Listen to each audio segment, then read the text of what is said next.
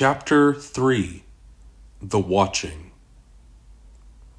Walter Morgana wakes up to a wild new morning. The first thing he does at 11:16 in the dent of his new day is open the bedroom blinds and look down on the front lawn. The lawn is still green, with only a patch of fraying yellow in one of the corners. He leaves the blinds open and peels off his gray t-shirt. The shower is warm and inviting, and even though the rim of the bathtub is coated with a fine line of grime, and even though there are plenty of stray hairs plastered to the sides of the tub and the shower walls, the shower head is still in perfect working order. His long blue towel hasn't been washed in 2 full days. Plenty of uses left. He leaves the door to his bathroom open, just in case he should slip and fall in the tub, God forbid, and would require assistance in being carried away to the emergency room. Shower through, the sporting boy places some roll-on deodorant in equal measure on the armpits, and he flosses. Walter is typically better about flossing than brushing. He finds a new shirt in the closet, but keeps the same pair of underwear.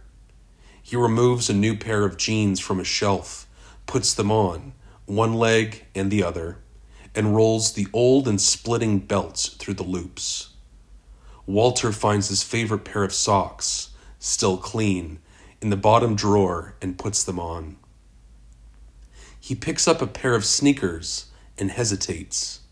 He looks at them for a long time with a perfectly passive look. He walks over to the window, opens both shutters, and throws them outside. They land on the narrow walkway below. He stands at the window for approximately 4 minutes and 37 seconds, staring down at the walkway, the nearly perfect green lawn, and the worn pair of checkered sneakers. He doesn't intentionally scout the premises for passers-by, but respectfully observes them should they stroll by. Only 2 people pass his line of vision during the 4 minutes and 37 seconds. A 12-year-old girl in pigtails riding a scooter, and a 45-year-old woman in a headband and sweats, power jogging. He is speculating on the ages of these 2 individuals as much as he wishes he could read minds. Both individuals looked neither happy nor sad when they were passing. They just looked determined, like they had to get someplace and quick. Neither one of them tried to steal the sneakers. He goes downstairs and turns on the television set, setting the channel to the news. While listening, he decides to make himself a sandwich. Sourdough bread with lots of crust, sliced deli ham, pepper jack cheese from Kroger, and Grey Poupon mustard. Never lettuce or vegetables of any kind, for that matter. He usually likes to toast the bread, mainly if it is bad or bland, but with the sourdough, he wants to leave it untouched, virgin. No chips of any kind as a side. He is trying to eat healthier these days. Perhaps some kind of a side, some veggie, as long as it was not physically in the sandwich, it's fine, or fruit. A crisp apple always made a nice pairing. No soda of any kind, always water from the tall thermos. And plenty of coffee, both regular and decaf, to follow throughout the day. As he prepares his noonday lunch, he keeps an eye and an ear out for anything striking in the news. This can prove to be an overwhelming task or duty, because these days everything in the news is striking and troubling.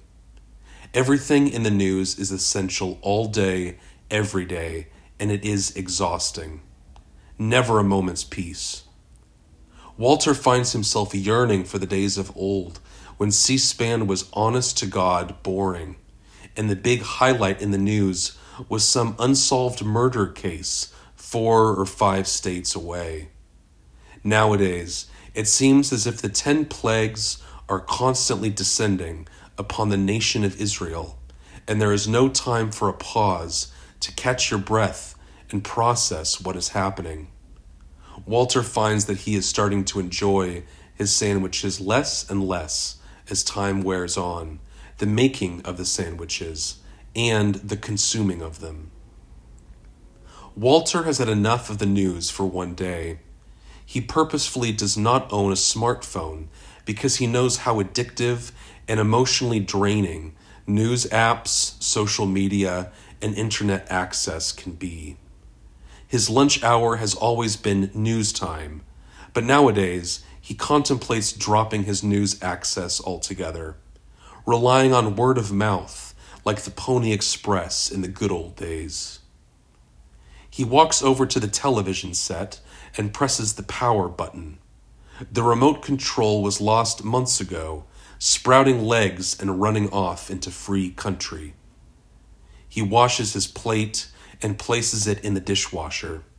He picks up his wallet, keys, iPod, and earbuds, waiting for him next to the napkin holder on the kitchen counter.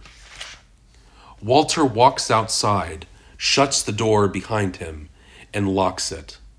He stands on the front porch and takes 3 long breaths, in and out, directly from the diaphragm. My kingdom. How should I interact with it today? He walks down the cobbled path and puts on his grubby sneakers, one after the other. A biker passes him and looks casually in Walter's direction. Walter stands in his place, frozen. For approximately 2 minutes and 19 seconds, he does not move. Then slowly, assuredly, he walks up to the sidewalk and turns left.